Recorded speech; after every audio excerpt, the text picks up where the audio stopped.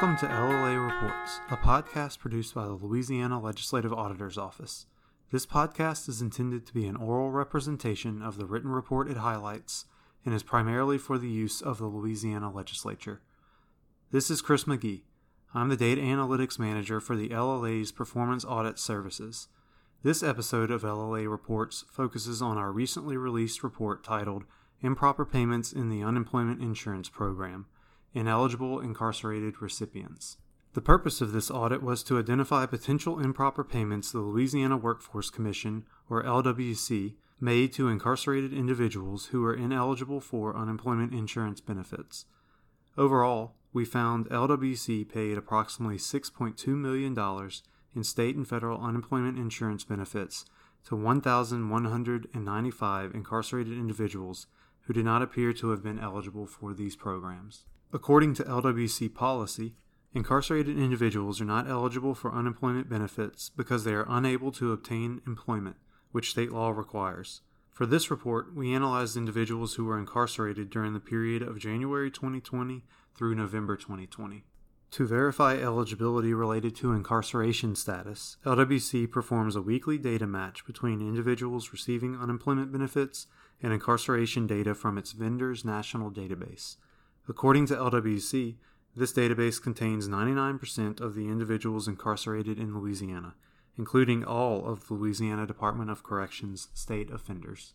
To evaluate LWC's process, we use data from the Department of Corrections to identify individuals who were incarcerated during the same weeks that LWC determined they qualified for unemployment benefits.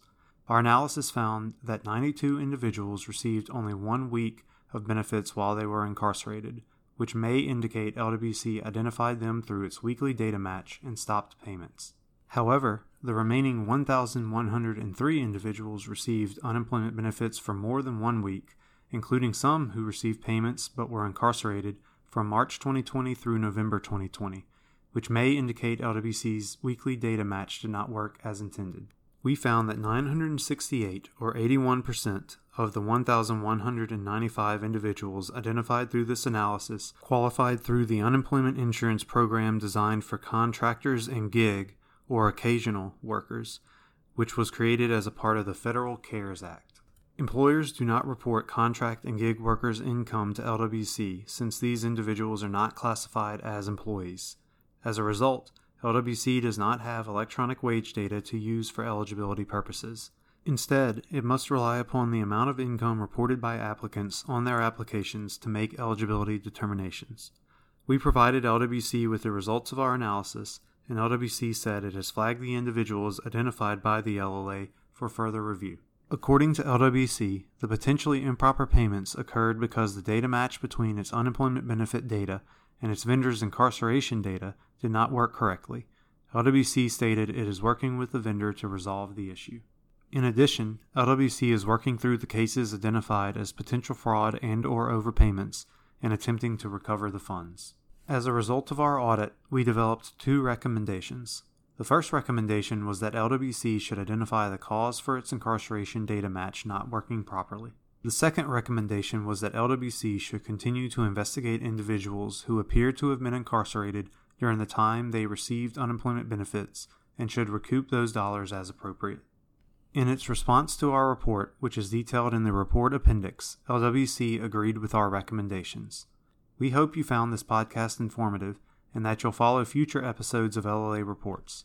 You can subscribe to LLA Reports at Apple Podcasts, Google Podcasts, or your favorite podcast platform. This podcast was created as a part of the audit report just discussed and is intended primarily for the use of the Louisiana Legislature. The full report and the podcast can be found on the LLA's website at www.lla.la.gov. Thank you for listening.